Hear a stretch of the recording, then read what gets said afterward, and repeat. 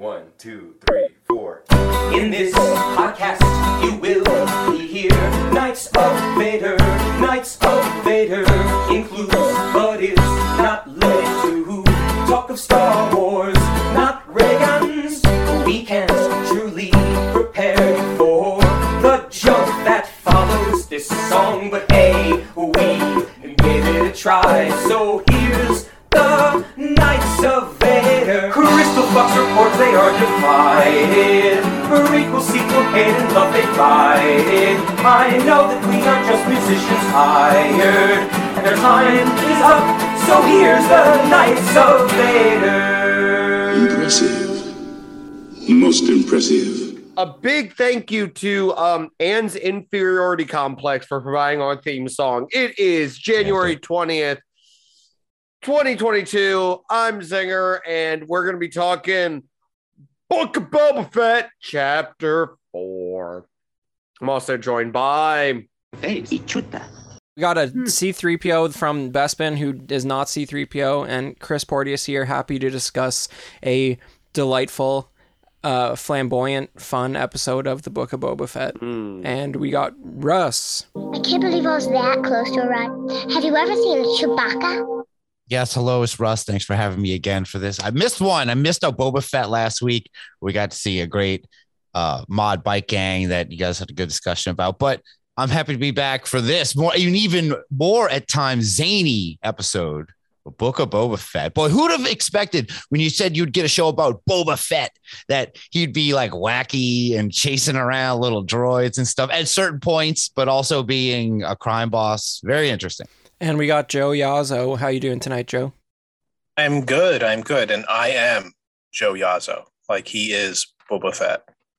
He has Boba to tell Fett. that little droid, I am Boba Fett. Now, do you guys think, real quick, do you think it's a coincidence that he loves saying, I am Boba Fett, even though that's a holiday special line? Like, is that a holiday special reference every time he says, I am Boba Fett?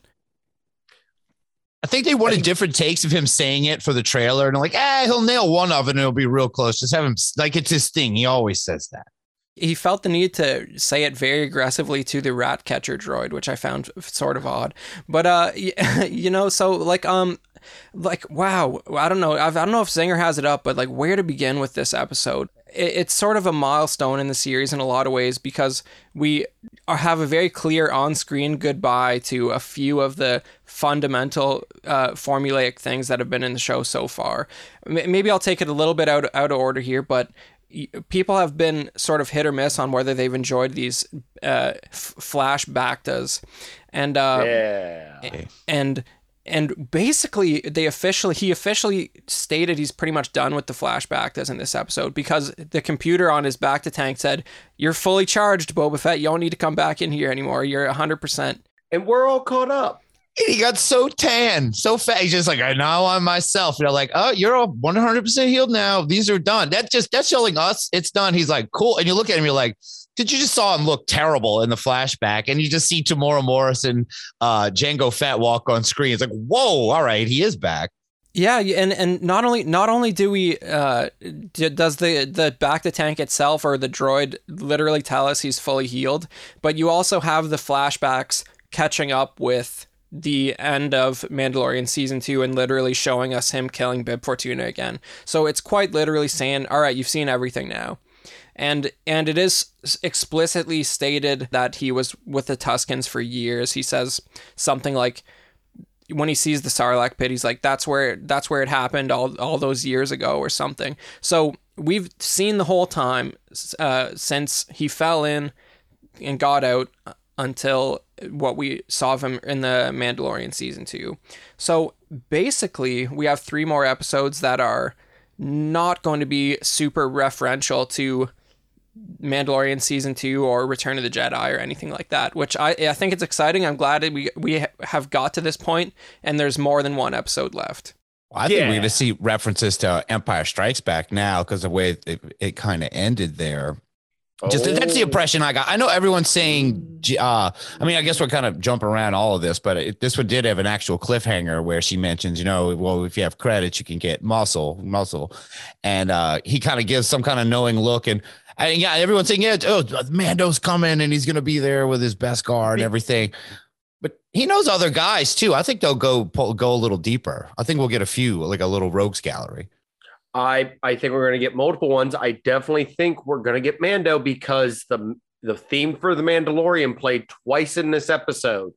Once during the flashback to where we saw his point of view during that episode, and then once again at the end of the episode, signaling Mando will make his return, and all of us cheer. It's kind of weird. We get to see the new Cara Dune, hopefully, in this. I'm sure Bill Burr can probably show up if he wants. When they referenced Boba Fett's perspective on, I think, Chapter 5 of Mandalorian Season 1, where he sees those flares off in the distance, there's a couple important things here. Firstly, Tatooine is like 4 hectares wide, obviously, because like, he just happened to be within eye view of those flares, which is interesting.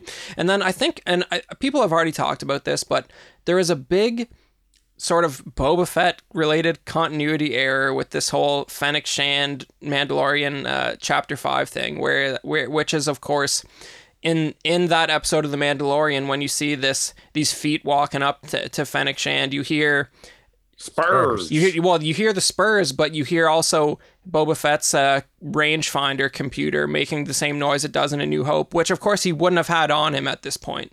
So it's interesting. You hear it in Mando, but not in this episode when he's walking up. So it's like it's just funny because it's like they wanted to tip you off further that it was Boba Fett in the Mando episode, and maybe they hadn't realized he was going to be totally armor free at that point. It's just an interesting little note because you hear that same computer sound effect like when he presses a button on his helmet in A New Hope Special Edition. Well, apparently I did not know this. He has a spur sound effect in Empire. When he's walking around too. It's one of those things I guess I subconsciously just never noticed. Well, if you had watched Under the Helmet, the new Disney Plus documentary about Boba Fett, they would have laid in heavily about the spur sounds. Do they have somebody doing a YouTube breakdown of that? Because that seems more interesting than me watching Under the Helmet. Honestly, Under the Helmet is a YouTube breakdown of Boba Fett's career. It's not even that long, and it just by the end of it, you realize you watched a commercial for Boba Fett, and a cool one at that. But yeah. Also, how many moons does the planet Tatooine have? 3, I think now. I thought it was 2, but maybe you saw 3 in this one. No, it's 3. That is exciting. It has 2 suns, 3 moons. Who knows how many equators it has? I'm sure 1.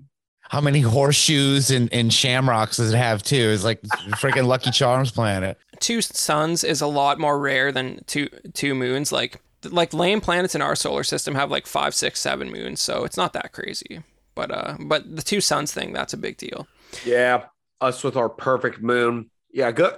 Everyone listening, go outside and look at it right now. If you can't see the moon, that's your own problem. It might be day. I don't know when you listen to this. Anyways, let's move on. So there's a lot, but besides the nerdish continuity error I honed in on, there's a lot of interesting stuff here. So, like we talked about with Zach on the Chapter 2 recap. Jabba did have a sweet underground parking garage where the Slave One has been this whole time. That was cool to see. There was like a separate garage door that was like farther out in the hills, and Boba Fett's camping out outside there waiting for the best opportunity to steal back his ship. It did seem sort of weird and inconvenient for Bib Fortuna to leave the Slave One parked just inside that door for like 5 years. Maybe he was using it and taking joyrides and stuff, but it was funny when Fennec Shand scopes it out. It's like it's right inside the door, just there the whole time. There's nothing else. There's no other. These are the huts. Like they make ships seem very, very rare, especially at the end when you're like, oh yeah, I could just own this. I could just take over this planet now. I have a ship. You think he could just do anything at that point? He could have taken out that train earlier with the ship. He could have done everything. Once you have the ship, it's like, okay, he's good now. That's the other thing too, is he had all those Tusken Raiders with him. And if he really wanted to get his ship, don't you think he should have just taken all the Tusken Raiders in there and just taken his ship? And they could have all they wanted. It's a good possibility with that plan that many Tuskens would be killed. And they already are. So also many Bothans could have also died too. Who needs Bothans when you've got like ball droid, hand droid, drone? Yeah. So we had to see a great video game sequence that I think plays in one of the the recent Star Wars games where you play as the Imperial. Was it Battlefront 2? And you got to do a lot of missions with your droid going around doing stuff for you. That's what that was. It was very video game. To the Biker Scout droid. Is that what it was? God, that is a lot of cybernetics they put in her. Because you could throw up the Biker Scout had a droid, a scout droid you could throw out. Okay, so I didn't recognize it specifically, but I thought, maybe you shouldn't have all those red lights on while you're sneaking around. But that was a cool little piece of hardware, how it sort of holographically mapped the place. It reminded me of they use a similar sci-fi doodad in Prometheus, where it like mines the engineer ship, right, and it just goes around and lasers the whole place. That was cool. It's Mission Impossible. I mean, that's like it's very similar things it can actually do. It's the Dark Knight almost. And you're talking about how much hardware they put in the mods put in Fennec Shand. It did seem funny to me when looking back, like she's basically like 30% a T-800 at this point, and it was because of like one blaster shot. I guess like she got really messed up and was basically already dead, but like her whole torso is replaced. So how do blaster shots work? I mean, the problem is if they answer that, it's a can of worms because it works differently in a situational basis to serve the plot. So you can't really go there because, like, doesn't Leia gets shot in front of the bunker and like she pretty much walks it off, Well, she got a cybernetic. I want to think that there's a bunch of old stormtroopers that just are all modded up guys that just someone came along and saved them. They're all now machine more than man, twisted and evil. Yeah. I guess it was in the arm, but like I think at the end of the movie she just has like a little white bandage over it, and it's like good enough. We don't need to talk about this anymore, or replace it with a robot. We're not rendering this anymore. Yeah, exactly. I mean, it was a gut shot, so I mean, I'm gonna give her benefit of the doubt here. Yeah. So what you think of the Fennec turn? Yeah, you had to just do the whole courting of Fennec Shand, where, they almost seemed like almost a little romantic. She's like, I'll hang around a little bit. And I was like, all right, Boba. And I also wondered, I meant to bring this up earlier. So Boba was with Robert Fett. Sorry, this is this different guy, Robert A. Fett. So he lives with the Tuskens for 4 years. Did they like betroth him a woman or to get a girlfriend or something while he was there? They don't mention any of that. I just kind of hung out. He got a bantha. All right. That's the thing. And he got a bantha, and this bantha loved him, licked him all over his face. She was a good girl. But now I am Boba Fett, wants you to go into the Dune Sea and make bantha babies. Well, we saw Boba flirting with chicks. We know he's he does do this. This is, canon, special edition canon, but he flirts and stuff. You'd think he'd. The other thing too is, he could have gotten on with the bantha. That's a lot of time to be without. I don't want to think about Robert Fett doing that.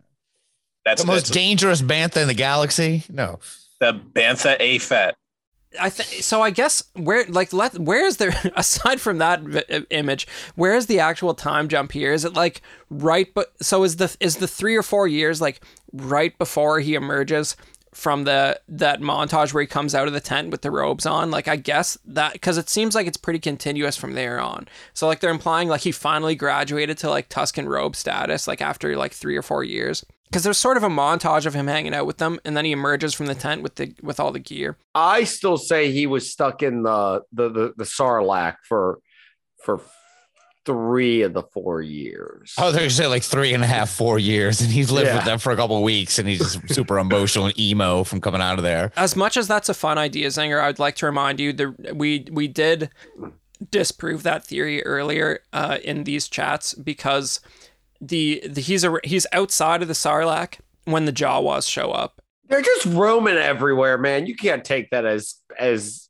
canon. Really? Because when I think I asked the question, how long does it take the Jawas to show up to a blown up sail barge? And you said something like, what's the speed of light?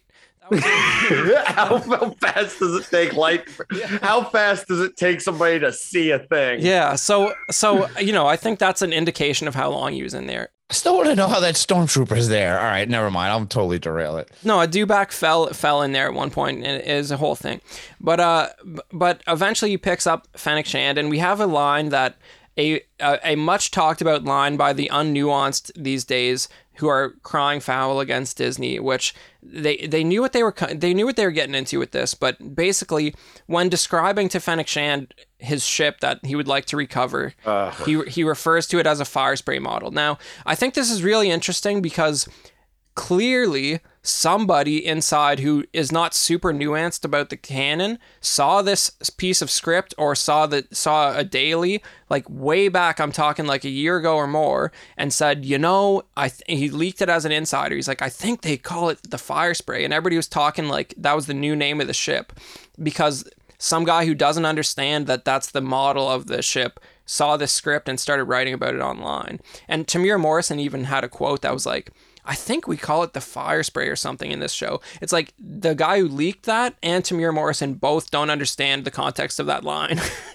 And it's funny that they both talked about it. So I know me and Russ have established we both watched the same YouTuber. I think the solution they gave was a great one of Fennec should have been like, oh, let's take Slave One. And then, of course, Boba Fett should have been like, no. No one should be a slave. Yeah, we are no slaves. Yeah. Not even our ships are banthas. Yes, and renamed it Bantha One. Yes, but Zinger, to do that, they would have had to have said it once, which they don't even want to do. And but not only that, but they just by him using the technical term for it, which when you're explaining to a co-conspirator that you're of something you're going to steal with them and like pull off this heist, it is probably best to explain in technical terms, especially when your ship is like a one of one. So, I think it makes sense, and they're just sort of kicking the can down the road so they don't have to deal with it right now. So if this was, like, say, Han was doing this, and he's with Fennec Shand, somehow he fell in the Sarlacc, and Han went through this whole journey. If he went up to there with her, he said, all right, we got to get in there. My YT-1300 is inside there. Or would he say, I got to get the Falcon? Would she just go, what's a Falcon? Exactly. I think that seems totally reasonable to me. It's just the fact that they, instead of him, if he would have just said my ship, there'd be less controversy. But that you came in that thing, you're braver than I thought, or something. Wait, I just realized something. Were there other ships? No. Okay, so why did you specify the literal only ship in here? Because I was about to make the argument of, oh, we need to go, steal back my car, the Honda CRV, not the one with the custom plate that says Zing on it. Yes, that is my actual license plate. But no, the Honda CRV, because that's what I refer to it as. Well, or the only car in the parking lot. Well, it's funny you say that because, we were also talking about, how dumb would it be if all of Jabba's guests had to park out in the Dune Sea? Well, Boba Fett makes all of his guests park out in the sand in this episode. When he sort of has the crew of captains over, you get this shot of them walking on foot away from the palace, and then they're all in speeders later. So they weren't allowed in the garage. They had to park outside in the sand. Because the garage is still messed up from when he broke out, and he doesn't want them to see how trashy he's left the place. Or he didn't want them scratching up the fire spray. Yeah. Well, that's how Black Chewbacca got in then. Yeah, exactly. He just walked in the garage. Yeah, that makes sense. Yeah. All right. Well, so they map out the palace, and we get, this is another interesting detail. So the little mapping droid goes into Jabba's kitchen, and we get a chef droid from Attack of the Clones, I think, that's chopping up a bunch of stuff, and then we get EV-99, and this EV-99 sounds a whole lot more like the one from Return of the Jedi than the one that's in the cantina, which is Mark Hamill, I think, in Mandalorian. So I guess the one in the cantina is not Jabba's EV-99, because that one never left. Because this one, the voice sounds real close to the Return of the Jedi, and obviously it's not the deceased Richard Marquand, so it's a new voice actor, but they're doing a great job of emulating EV-99's voice when she shows up here. I'm actually having this play in the background, and I'm at that part. Why does the droid bring the soup spoon up to its mouth to taste the soup? And taste sensors. Yeah, maybe a heat sensor. Awesome. Yeah, perfect. Awesome. I love everything that's happening right now. Well, that's not Star Wars visual dictionaries have far more preposterous comments than that droid having a heat sensor around its face area. Like, when they put a line aiming up to Dooku's face and it says signature look of superiority.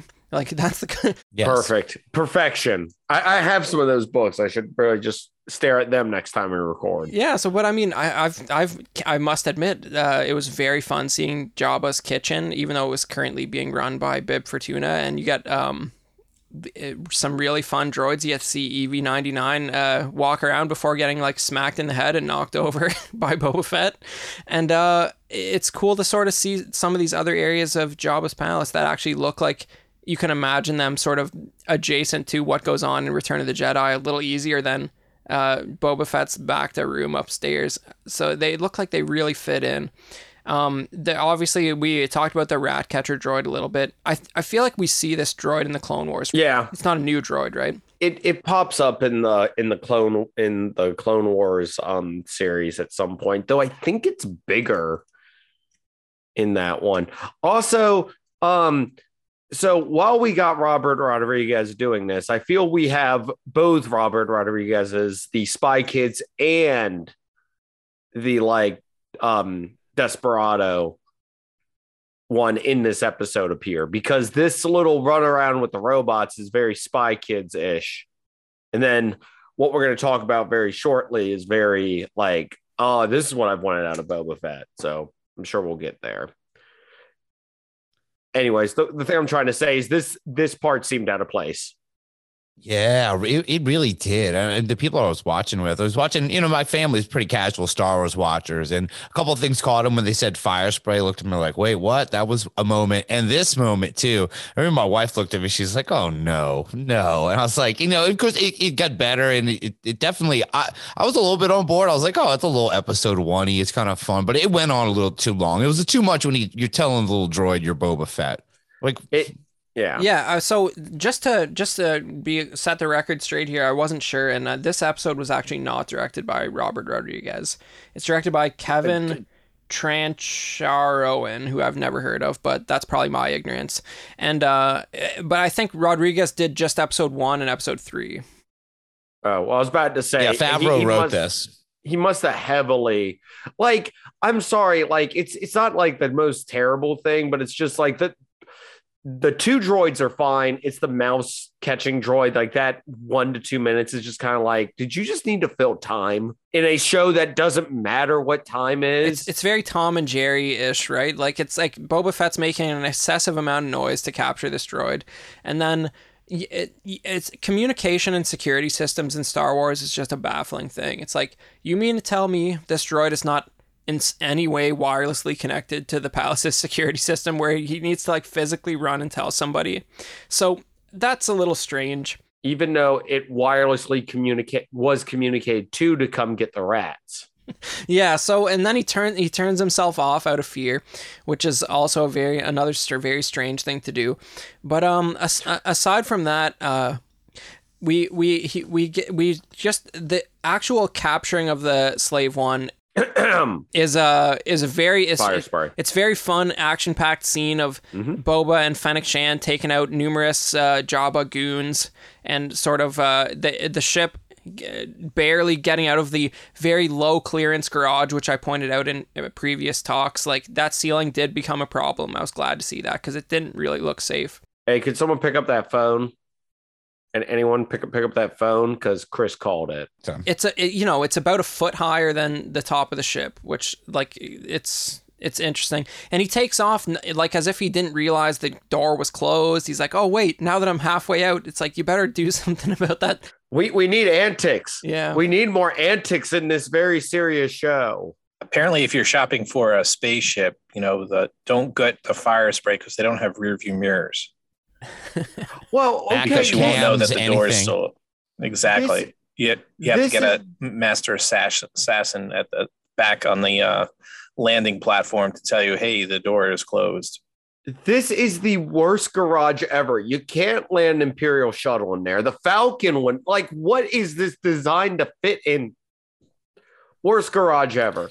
Yeah, I think Wait, where did they it seems like it's for land vehicles, though. I will say they did show some skiffs in there, like all the little skiffs. I bet his sail barge was probably down there. That's probably sail barge could not have fit in there. I am saying hands down. Where they keep that thing? He's got like a storage unit he keeps it at in town in Mos Eisley. It could have fit in there just barely. Oh, what are the things called? The store it, those things that you store it or something. Yeah, he has one of those dropped off, and it's a giant one with a sail barge that comes out.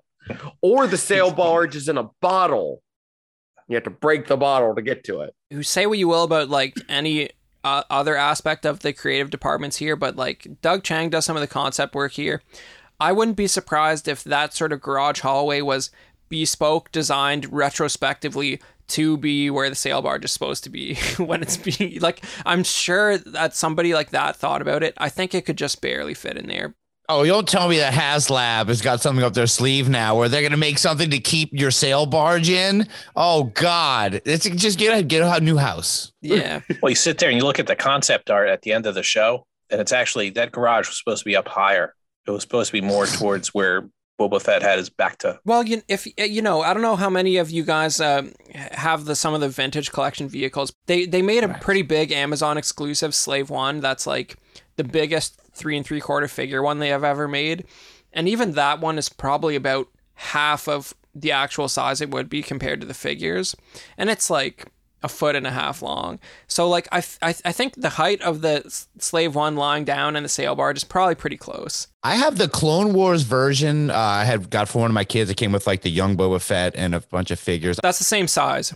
That's the biggest one. Okay, I have that one. I also have a vintage collection one where it's in like the Starcaded box, clear box that looks into it. So I think that might be the same design, just a different paint. I got the Lego one. That one's pretty big too. Oh, that's cool. Yeah. I have a Lego one too. I have a lot of these slave ships lying around. Jeez, I'm stupid with fire sprays. Yeah, and of course I have the vintage Kenner Canadian version as well. Sorry, it just got to like I think the part we all were waiting for in this was for Boba Fett to Boba Fett and him taking out the speeder bikes in his fire spray was pretty BA. Like this is what I think a lot of people expected from this show, and it's like it delivered and then some. Also, why does Fennec stare down a closing door? Oh, because when she took that shot to drop the weight. She does like a stare down. She wanted to make sure she hit the shot. I don't know. Oh, no. Oh, everyone in the room looked at each other and went, oh, BA. I don't want to have to edit anything, but definitely that was the very forceful BA moment right there. And yeah, him taking everybody out. That kind of made up for a lot of goofiness. She kind of forgot like, oh, now he's getting brutal. He's going to destroy this whole gang. Did you notice he killed the last guy with a missile just for no reason? Everyone else he shot. One last guy is like, I got to use one missile, why not? You see it coming too. Like you see it flying down. It takes its time. And now I think to get there. I think when he showed up in The Mandalorian, in one episode, it also did cycle through all 3 primary weapons that are shown off in Attack of the Clones in that chapter as well. It's cool that he's rolling them all out. So yeah, like, the murder of this biker gang is pretty savage. Of course, it gets the moral pass because they had previously slaughtered his Tusken tribe. So like, it's totally fine to just wipe these guys off the map. What, was it a different gang though? Or did he just go find people on speeder bikes and mow them down? I'd like to assume he murdered randos. Yeah, like totally the wrong gang. That seems reasonable. Yeah. There's a lot of murder in this. We got to see Black Christensen. We got to see him, just mess up a bunch of Trandoshans, rip an arm off.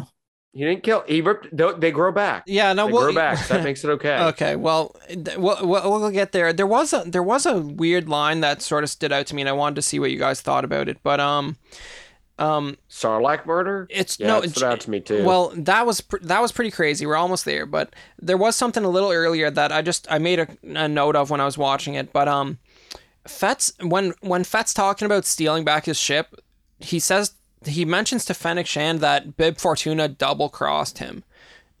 I have no idea what this is in reference to. No, what happened and how did he know he was Fett? Because he was skinny last time he saw him, as far as I was. I thought. I don't know. A lot of that is real confusing. It's very well known that not only did Bib take Jabba's place, but was going for his weight too. Fett, and let's be honest, he screwed up and he accidentally fell. It was his own jetpack accident. No one double-crossed him. Oh, maybe he figured out Bib Fortuna sabotaged his backpack, his jetpack while he was in the Sarlacc. He had time to kill. Maybe there was some deal that was made with Jabba that like Jabba's dead, so Bib's double crossed me because this was only supposed to be like a X, Y, or Z job. Okay, now you're making some sense. So what it was probably in reference to, which I didn't think of, is because of when he ended up falling in the Sarlacc pit, it's quite probable that he was never fully paid for bringing in Han Solo. He might have been paid for Han Solo, but was not paid for the additional. They were probably like, hey, we're going to execute him. We want you to stay around as some extra muscle. Okay. And we'll pay you. And he never got paid for that. Right. Yeah. Well, I mean, it does seem kind of weird that, like, I don't know, like, I guess, I don't know if there's a canon answer for, like, how much later does the heroes arrive at Jabba's palace after Boba Fett originally dropped off Han. It does kind of seem like Fett is on vacation at this point and has very little agenda, because like Han's already up on the wall in pride of place, like perfectly framed. He's been to the framers and back, and Boba Fett's still hanging out there, not doing a whole lot. So it is kind of interesting to sort of how much time had passed there. Yeah, considering the Mandalorian had ships full of guys in carbonite and he's just handing them out left and right. He's not sticking around to take pictures with the things. He's going to move on and make some cash. It doesn't seem as motivated by cash. It never has, like Mando does. Well, no, because you remember later in the thing, they say, how much do we have? And Boba Fett kind of implies that he's not really worried about money. But is that just like a stockpile in the palace that Bib had amassed that he's talking about? Or that Jabba had, or is it his own? Who knows? I mean, the food budget has been cut by 90%. Exactly. Here, we are making money hands over claws or robot droid hands, whatever you want to say. Tell me what you thought about this whole Sarlacc situation. You guys on this very podcast complained, made big deals, made a scientific analysis of, oh, he dug his way out instead of going through the mouth. How much more rewarding was it to have the freaking sonic bomb go down and it be swallowed and blown up? Oh, but if I had it my way, he would have crawled out of the mouth. You guys are wrong. I'll take it, man. Right. Because they did have an air of mystery. Because when he was going, I was thinking back. I'm like, wait, how did he get out again? I was like, oh yeah, he set the thing on fire. Okay, why was the stormtrooper there? But I was like, maybe it's dead, maybe it's not. And I didn't know. Did you guys think it was actually alive? I kind of did buy in that it was dead at first. I kind of thought it was dead too. Mm-hmm. But it was so rewarding. That big beak, that big special edition beak comes jumping at you. Oh, Chris didn't like that. He doesn't like the beak. Yeah. See, look at him. Beak didn't bother me. Here's just me like being a jerk. Let's talk about what's stupid about this scene. I saw a meme that summed it up really well. It was like that shot. It was like that behind the scenes still, or maybe it's an edit of Luke from A New Hope in Obi-Wan's hut, like looking down the barrel of the lightsaber like 2 inches from his face, and right above that was the Slave One like aimed into the Sarlacc pit. It's like you're really taking a chance by setting it up that way. Although I can sort of understand why initially, if he could avoid it, perhaps it's too traumatic to climb right back in if he can avoid it. So he's going to keep some glass between him and the thing. But I thought it was weird that he put the ship that close to it, because like you're just how far do you think you're going to get in at all? Like, can't you use some binoculars or something while you're like a few feet away? It's a safety hazard. He does not realize the size of his ship. We've established that. He doesn't realize that getting it out of Jabba's it's about two garage. Of me, right? No, it's a little bigger. He doesn't realize it flying into, trying to be like, I'll just drive it into the Sarlacc. Pew pew. I'm shooting lasers. I have. So at that end, and so Fennec's like, oh, your armor is definitely dissolved by now. He's like, oh, not Beskar, which obviously his armor was not Beskar in Legends, but never mind that. So it's Beskar. It wouldn't have dissolved in the acid. It protected him in there. So he's like, oh, it's definitely still in there. Kept him safe all those years. He was down there. Then a seismic charge falls in, which you couldn't have done something like your chances of survival would have been better if you just got out the back door and ran away than try to detonate a seismic charge like 5 feet in front of your ship. That was a horrible idea. The fact that they got away with it is shocking. If the blast weren't aligned perfectly horizontally to be in front of the ship, it would have just completely destroyed them had the bomb been angled slightly differently. That was a horrible decision that they shouldn't have got away with. But even after that, I think it's safe to say that if your armor was in there, it's probably not still intact anymore after the seismic charge goes off. So then he proceeds to climb in there and still look for it. Wait, why would he think here. his armor's in? Is he hallucinating? Did he forget that he had it on when he didn't have it on? Exactly. I probably dropped it. I think I left it in there. It's like when you lose your keys. Like, no. They're in there. It's like, no, you had them earlier. Remember? Nope. They were there. He forgets the Jawa gave him an ion blaster butt to the head, and that's what knocked him out, and they stripped his armor off him. It's like I was half expecting him to fly off and destroy that sand crawler. That would have been a lot. He should have went and he should have, thrown a seismic charge in there and blow the crap out of the and I'll get Luke's old house too while I'm out here. Yeah. That little prick threw me in there. Obi-Wan. Where is that Obi-Wan house? It's up on top of a hill. No, that is a good point. Why the crap does he think his armor's in there? He obviously used it to get out. Or does he just not remember that? Because he did not have a back to tank to give him a flashback to back to flight. It was really a rough couple days, man. Like, you got to give him a pass on that. Like, he like you want to say he was in there for like a long time. Even if he was in there for like a week, he would be like hallucinating from like weird sleep deprivation and hunger. So like, you got to give him a pass. It would have been funny if Fennec would have looked at him and been like, wait, didn't you tell me like you use your armor to get out? He'd be like, what? No, I didn't say that. I was talking about the Tuskens or something. He just changed the subject. Like, what? I was dreaming about banthas. It was a mandatory Sarlacc action sequence, which I'm on balance was fun and good. It's just like, the seismic charge like right in front of the ship. That's really rolling the dice, man. But I guess it was an urgent situation. You know what have been they can actually sit there and explain it away where the seismic charge went a certain way and it just popped out to the side instead of up at him. That's the other thing. What if it had got caught on the top and hadn't rolled off in there? That was just a real gamble. But anyways. Okay. Well, I don't think any of that was on purpose. I've only seen it once, but doesn't Fennec hit the button? He's like, don't touch my buttons or something. Doesn't he even say something cringy like that? Like, don't touch my button. That's after they got away with it. Yes. Okay. Real quick. I just want to establish a few things because a lot of stuff is falling into place for me now. One, maybe the sand was packed so tightly that the seismic charge, like so tightly, an individual could not have crawled through it in any way, shape, or form. I thought about that. I know you did.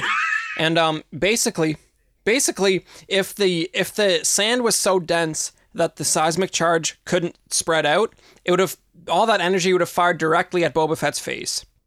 Or down. It could have gone down. We don't know how deep these things go. There's a visual guide that shows it, but I'm ignoring that right now. Secondly, is it too robot chicken for him to have shot those freaking speeder bikes and then been like, I've got one more thing I need to do, flown over the Sarlacc pit and then dropped the bomb into it?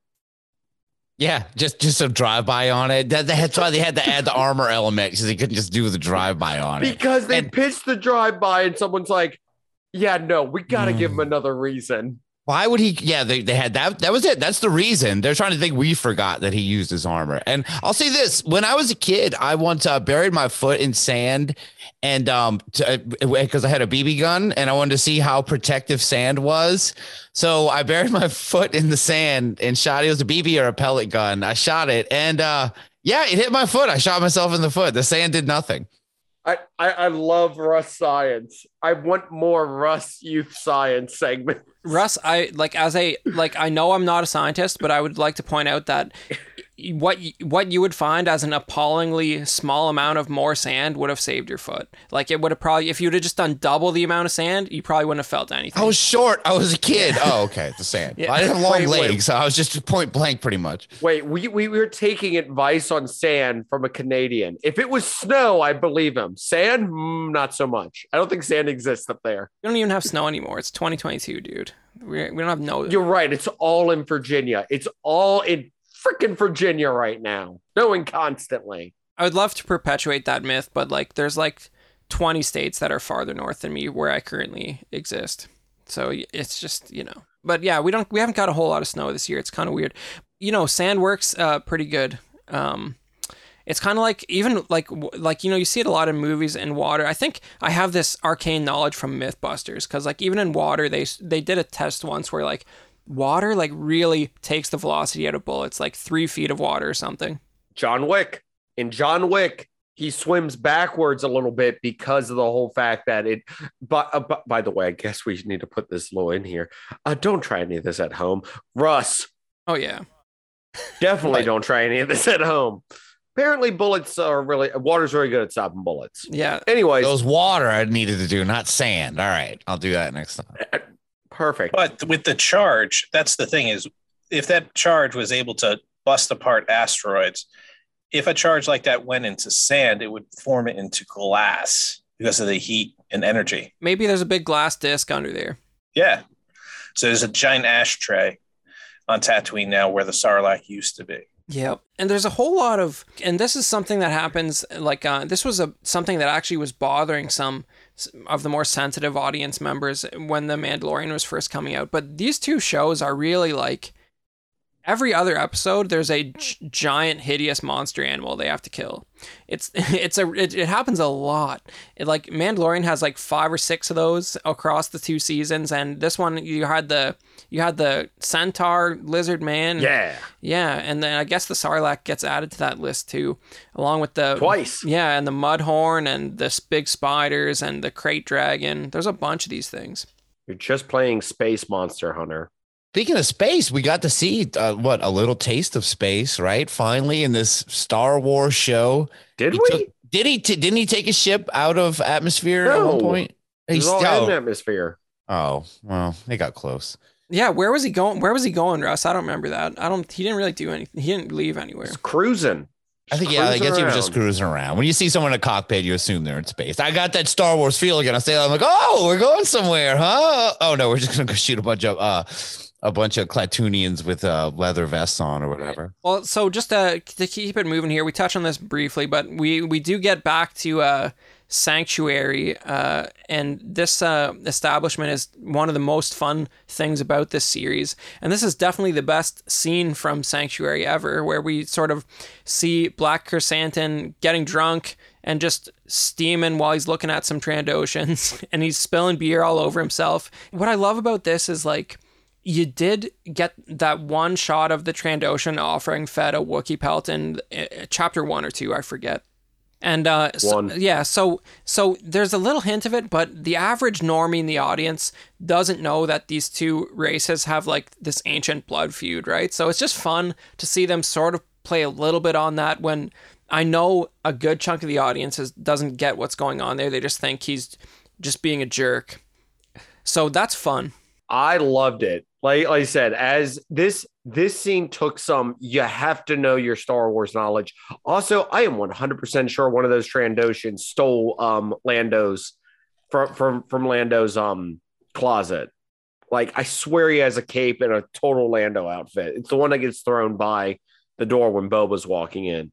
Like I said, I love this scene. I thought it was great. It's great to see him back. It's great to know he's going to be back again. As for the Trandoshans, they look fine. Finally got to see an arm ripped off in a non-deleted scene. Is this first canon arm rip? Because I think they've tried it. They tried it in Force Awakens, and they didn't use it. They're like, they can't have Chewbacca actually do that. We'll just imply it. I can't remember if the one in Solo was a cutscene or if it's actually in the movie. But there's a scene in Solo in an elevator where he rips somebody's arm off too. I think that is also a cutscene. I don't think that actually is in there. Nice. So yeah, it's off screen, but then again, so is Ponda Baba's arm getting cut off is off screen, and that's one of the classics. But it's canon. Yeah, exactly. So Zinger, you're saying they grow their limbs back, so it's like somehow allegedly. That would make sense as lizards. And I get what you're saying. Like, they do look a little bit too good. They almost look like they're like, those eyes were bugging us. The eyes were bugging. If anyone wasn't bugged, was like, because I know the eyes have been mentioned. I didn't really notice as much. When you got 6 of them, all their eyes are like offset like that, doing that weird thing, especially in the close-ups. It was a little bit off-putting. They look like the Clone Wars cartoon Trandoshans, basically, because it's just like those eyes are just big animated eyes. So it's kind of weird seeing them in this sort of photorealistic environment. But you do have this sort of weird phenomenon, which I really wish, like, the progression of the Trandoshan is such an interesting thing, because I'm going to get like somebody screaming at me. I can't remember what the name of the Trandoshan adjacent species is that we first see in the cantina. There's a couple of masks that are like sort of Trandoshan like, but they're labeled as a different species, I think purely by virtue of the fact that those costumes have just guys wearing like work gloves, so they have 5 fingers, so they differentiated that into a different species than the Trandoshans. But the broad face design first pops up in the cantina, which is then they put more money into that design for Bossk. And so Bossk looks pretty good. He had some face articulation and all that, but the eyes weren't so alive where you could tell where he was looking all the time, So you go from that sort of 80s style with the slightly moving mouth, and that's about it, to when you get these weird ones in Mandalorian that are like a full mask, there's like no CGI on them, and you see like just the human eyes underneath, which looks totally weird, and that's definitely the worst of all these options. And then you go to this more cartoonish style one, which I think between the 2 recent versions, this is the way to go. You kind of like this better than the ones that were running at Mando, looking all weird. Yeah. Some did look like straight up masks at parts where you didn't have to see their eyes and stuff. You can tell they're using a lot of, just real world props and stuff in this. And they do blur that line. A lot of stuff I was like, was that a real thing or not? So, I mean, I guess it's well done if you're doing it like that.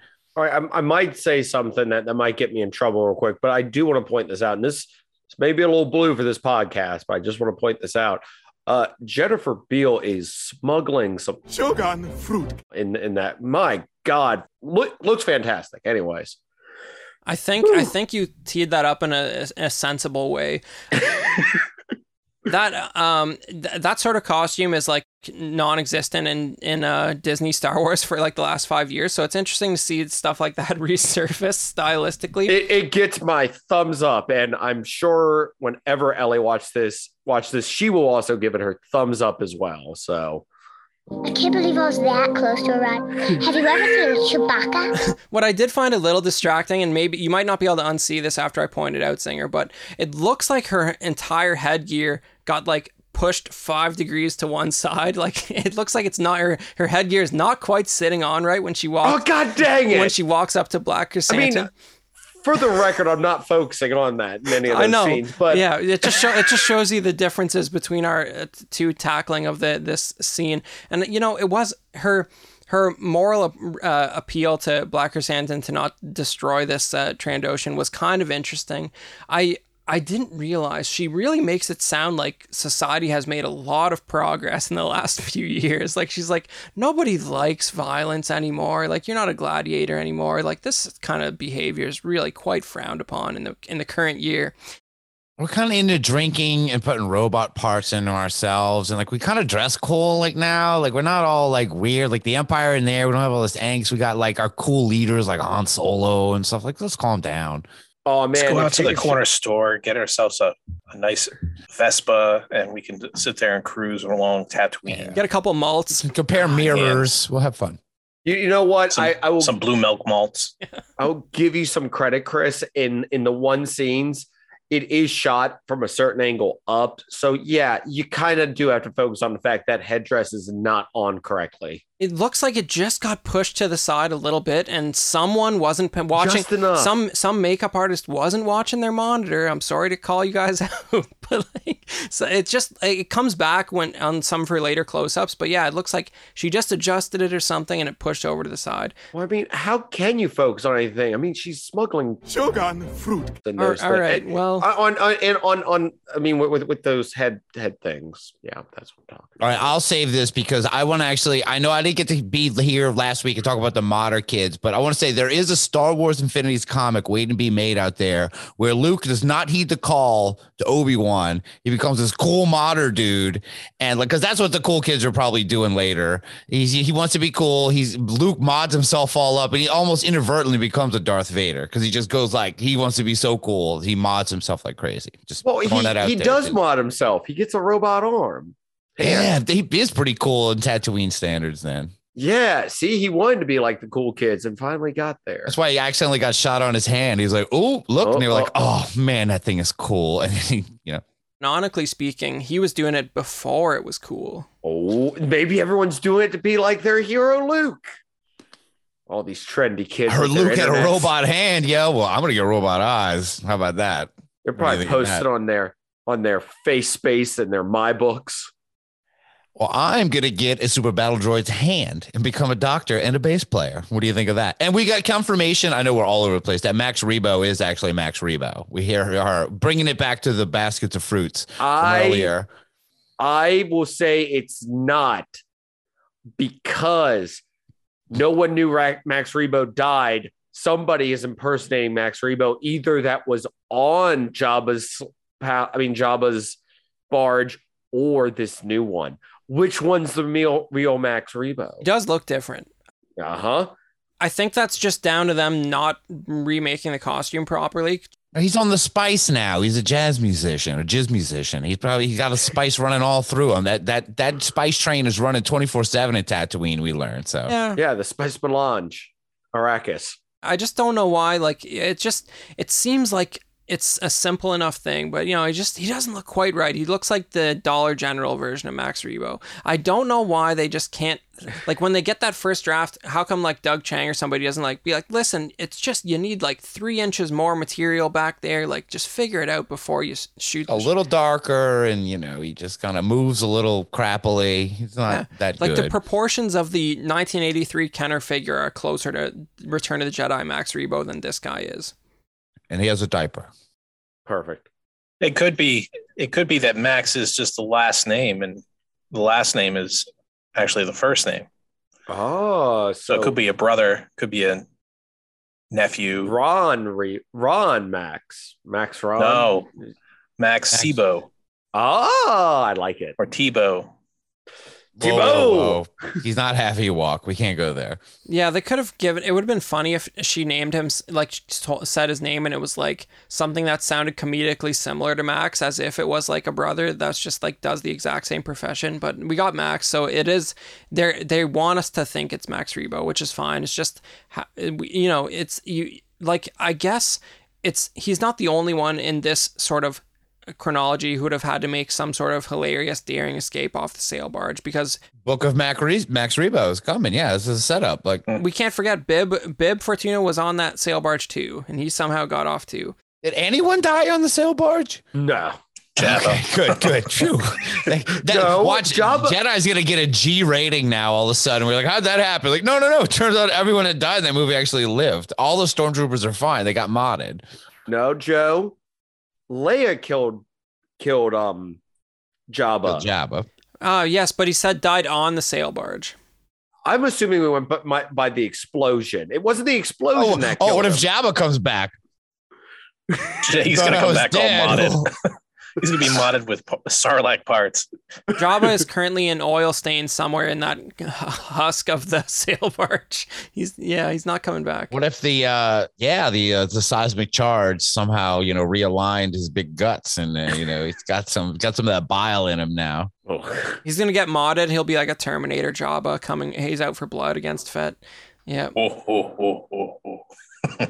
just rolling around the desert. So I want to point this Spider out. legs.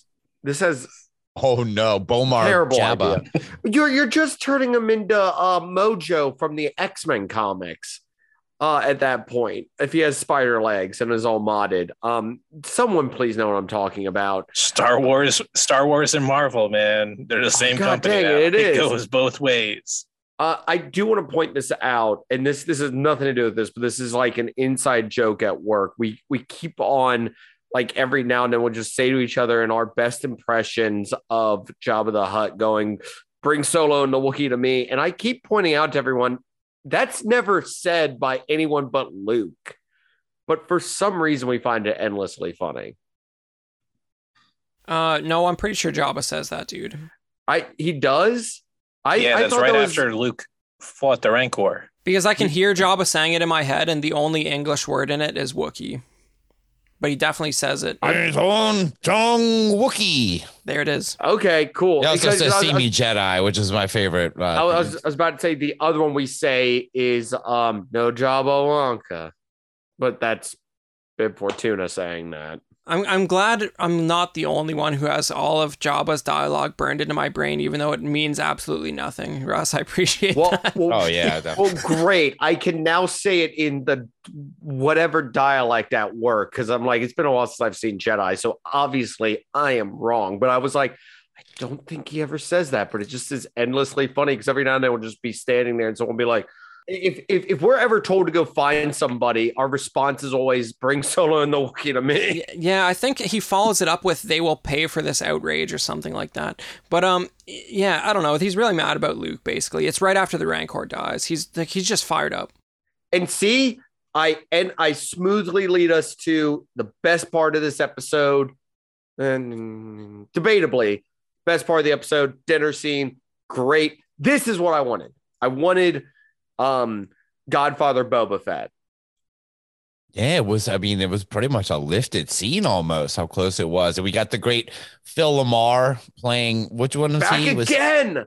Was he the dog-faced leader? Yes. That was Phil Lamar playing the dog-faced leader guy who had almost a Lando cape of his own. At the table there, talk with him, and yeah, and it was kind of the same thing about like drugs are being interjected in here. We got to do something. All right. And no one helps him. So he says, all right, just tell me you guys just won't help them. That's fine. And he's going to take care of it. So Phil Lamar plays two different gang leaders in 2 episodes back to back. Yep. Voices one and voices and acts as one. Allegedly, according to our sources. Yeah. That was him actually playing the guy in this. Yeah, I like how they're working him. They work so many people into this, but I know we couldn't think of who did the voice of EV-99, but that is a well-known voice actor who has taken over from Mark Hamill in this. Well, I'm sticking to that. It's a different EV-99 because why would you go work in Mos Eisley and then come back to Jabba's palace? Like, I think there's just 2 different ones. This one never left because this one sounds real close to the one in Return of the Jedi, which is cool. This dinner scene was all right for me. The Klatooinians are a little goofy to me. The dogmen, like, they're just something a little bit too funny about these guys. Maybe it's the Phil Lamar factor. I don't know. Yeah, he's looked way Star Trek-y too, like almost like he should have a glittery cape or something on, You know what? I'm gonna say it.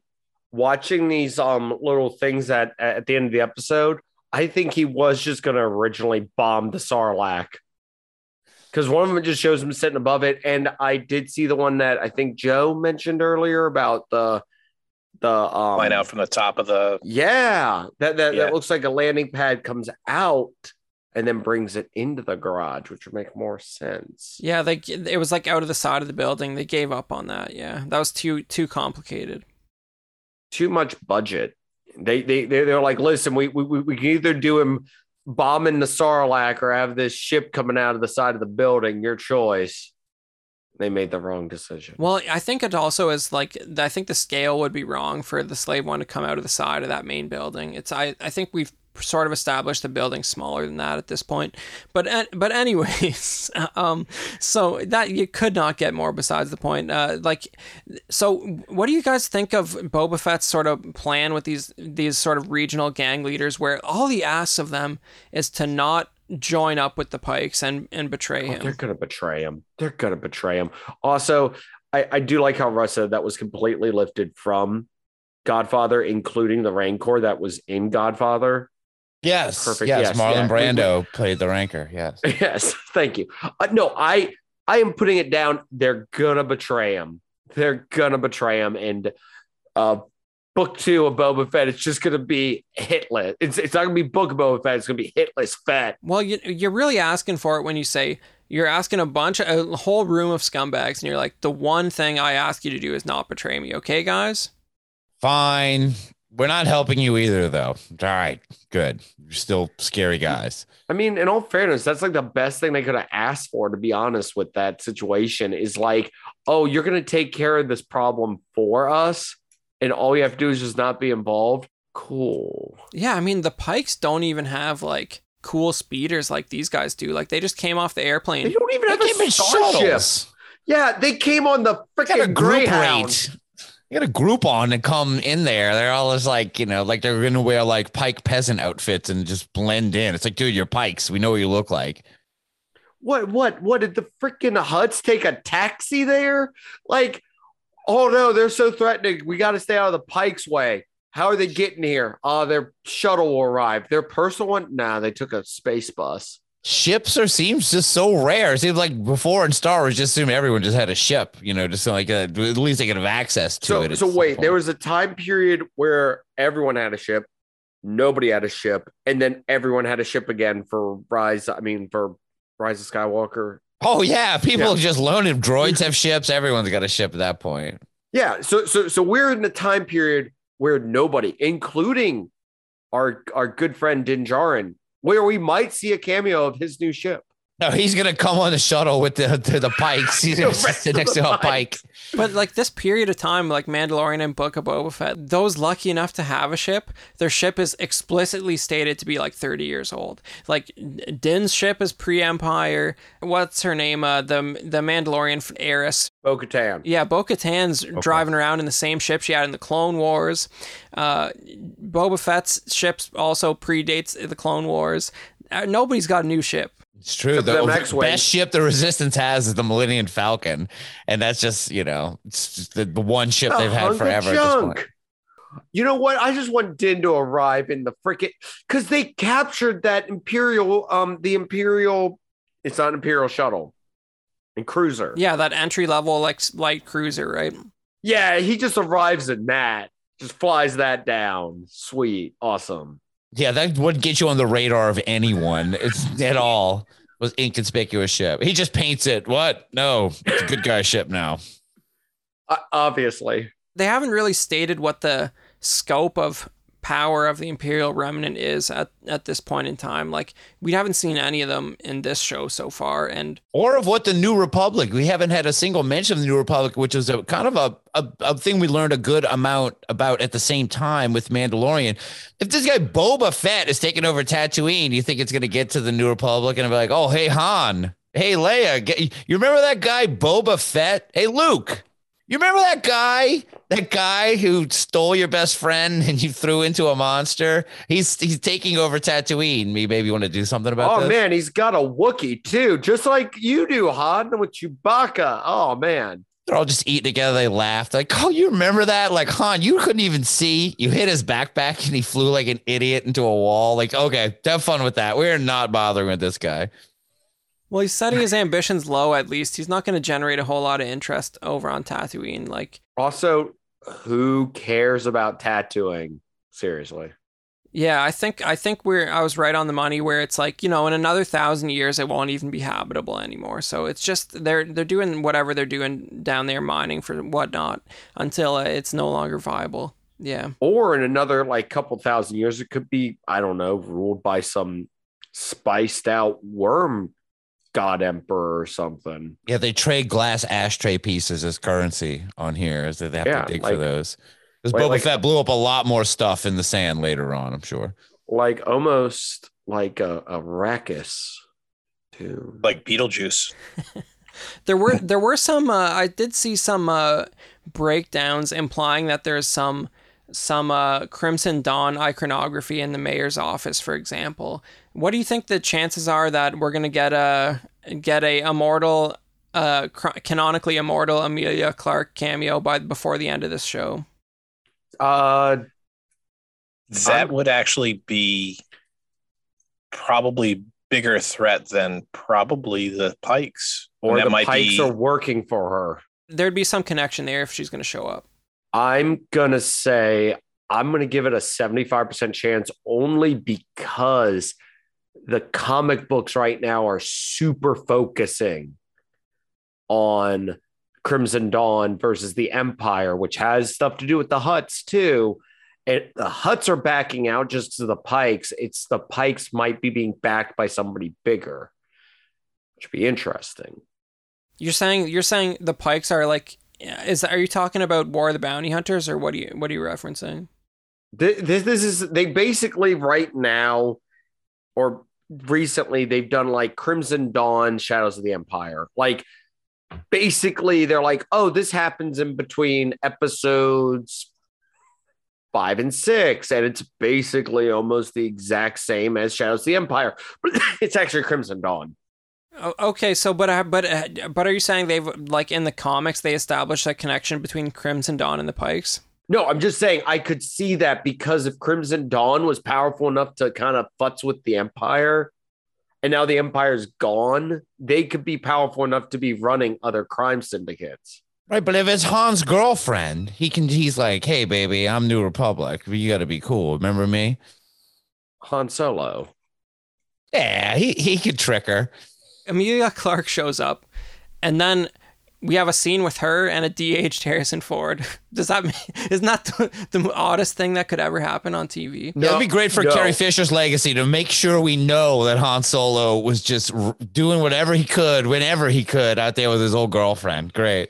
No, just another scene where it shows a hologram reveal of who else but Darth Maul again. He's alive still, everybody.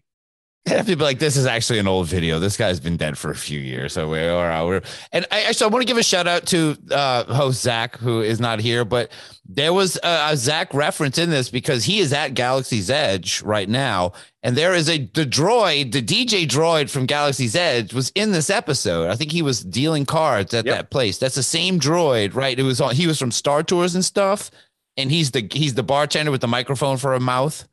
Or the DJ or whatever. He's the original Captain Rex. Yep. That's his name. I hate all of this. But just shout out because Zach got to see him as he was making his big Boba Fett, Book of Boba Fett debut. Yeah, I can't wait to hear how Zach's heart has melted towards the concept of Galaxy's Edge, having experienced it firsthand. Or hardened. No, he was taking pictures with lightsabers in front of the Falcon. Zach had the best time of his life, I think. Yeah, and we'll let him elaborate on it, but he did have a tiny bit of drama in the line for Rise of the Resistance, and I'm so glad that he actually made it on it, or we would have had a full episode about how terrible the park is because he couldn't get on that ride, even though he was there on vacation. Oh, there's a full Zygnus episode about Ellie and him arguing prior to him going about how terrible that whole situation is. So if you want to check that out, it's a Zygnus episode, 200 something. I can't remember the exact number. Well, I'm looking forward to hearing his reaction on that. I was talking a little bit before we started recording, I'm trying to figure out if I can make it to Celebration Anaheim right now. It could be one of those situations where I get all my ducks in a row and then just for COVID related reasons, something just stops me from going. But right now the plan is I'll check that out and maybe hit up the Galaxy's Edge in California like the day or two before Celebration, because I think you guys have a long weekend after Celebration, so it's probably better to go before. To answer the question nobody cares about, episode 271, Disney Trip 2021. This week, oh wait, I have a typo. This week, Zinger, Ellie, and Zach review Ellie's recent trip to Disney World. Yay. Well, at least you caught it now. We're not going to top that, but I might check that out because hearing Zach complain about Disneyland is really amusing to me. Oh, it's great. It's just him and Ellie complaining just back and forth. It is fantastic. For someone who loves something so much, to complain about it so much is the best part. It's like, you're only complaining about it because you love it so much. You know that, right, Zach? Okay. We'll let him defend himself, and if he wants to be cynical and cold about it, that's his prerogative. So, as we sort of wrap this up, Joe, anything you wanted to say about this episode that you didn't get in so far? I'm looking forward to the next episode. Hopefully we hit the tipping point and it's going to go a little bit more full tilt here, with it being episode number 4 out of 7. We get Mando. Mando's probably going to be coming up. You're probably going to get Dengar. You probably get IG-88. Probably get a bunch of them. Suckers. Yeah. You know, I do sort of resent the fact that after the massive solid that Boba Fett did for Din Djarin, helping him out, collect the child, just be like, he's like, oh, you gave me my armor back, so I'll help you get the kid. No, he stole his armor back. So and Boba Fett did Din Djarin a massive solid. So the implication that the only way Din is going to come help Fett is for money really bothers me. But that's besides the point. They've established a friendship by this point. That's why I thought it meant bounty hunters, man. That's why hearing that, I was like, I don't think Din is that much, after his whole journey. I do think they're going to pull back some of those Empire guys. What do you think the chances are we're going to see cowboy hat alien bounty hunter? Oh, what? Cad Bane? Cad Bane? A live action Cad Bane? See, that could happen. I think 4-LOM and Zelkis are like 100% because they're costumes. They're like static costumes that are not associated with an actor, and they don't have to say much, and they'll just look cool, and they'll just be background. And they were featured on Detours, right? Yeah, exactly. Heavily. So if Mando does come in these next couple episodes, you think he's going to be sporting a Darksaber? I think they're gonna kick that can down the road and avoid the subject entirely if he shows up. Just punt that. I mean 4th and 20, punt that ball to just another time zone worth of. Because when does Mando come out? It doesn't have a date yet. When Baby Yoda graduates. Yeah, I don't know. See Baby Yoda coming back after out Obi-Wan, I think.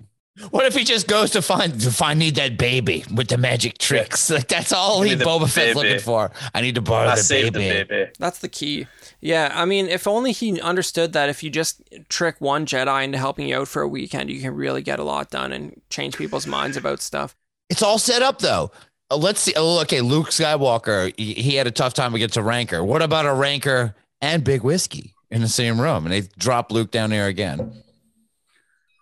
I'll kill him this time. Yeah, I do want, before we wrap up, I do want to just give a shout out, not that they need it, to a lovely other Star Wars podcast called The Kivecast that I know Russ and I listen to. And on their most recent episode, they pointed out something funny about Luke's Rancor battle that never occurred to me. It's like he just defeats the Rancor, and then he is immediately apprehended by a lone Nikto Jabba goon.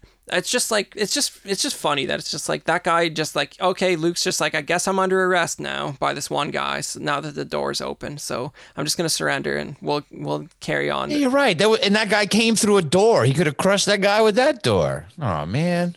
He just starts crushing all the doors. He just starts using all the house controls of Jabba's palace to just crush anything he can. Exactly. So, they're a vintage collecting focused podcast, the Kivecast, but you do get amusing observations about the original trilogy, such as that.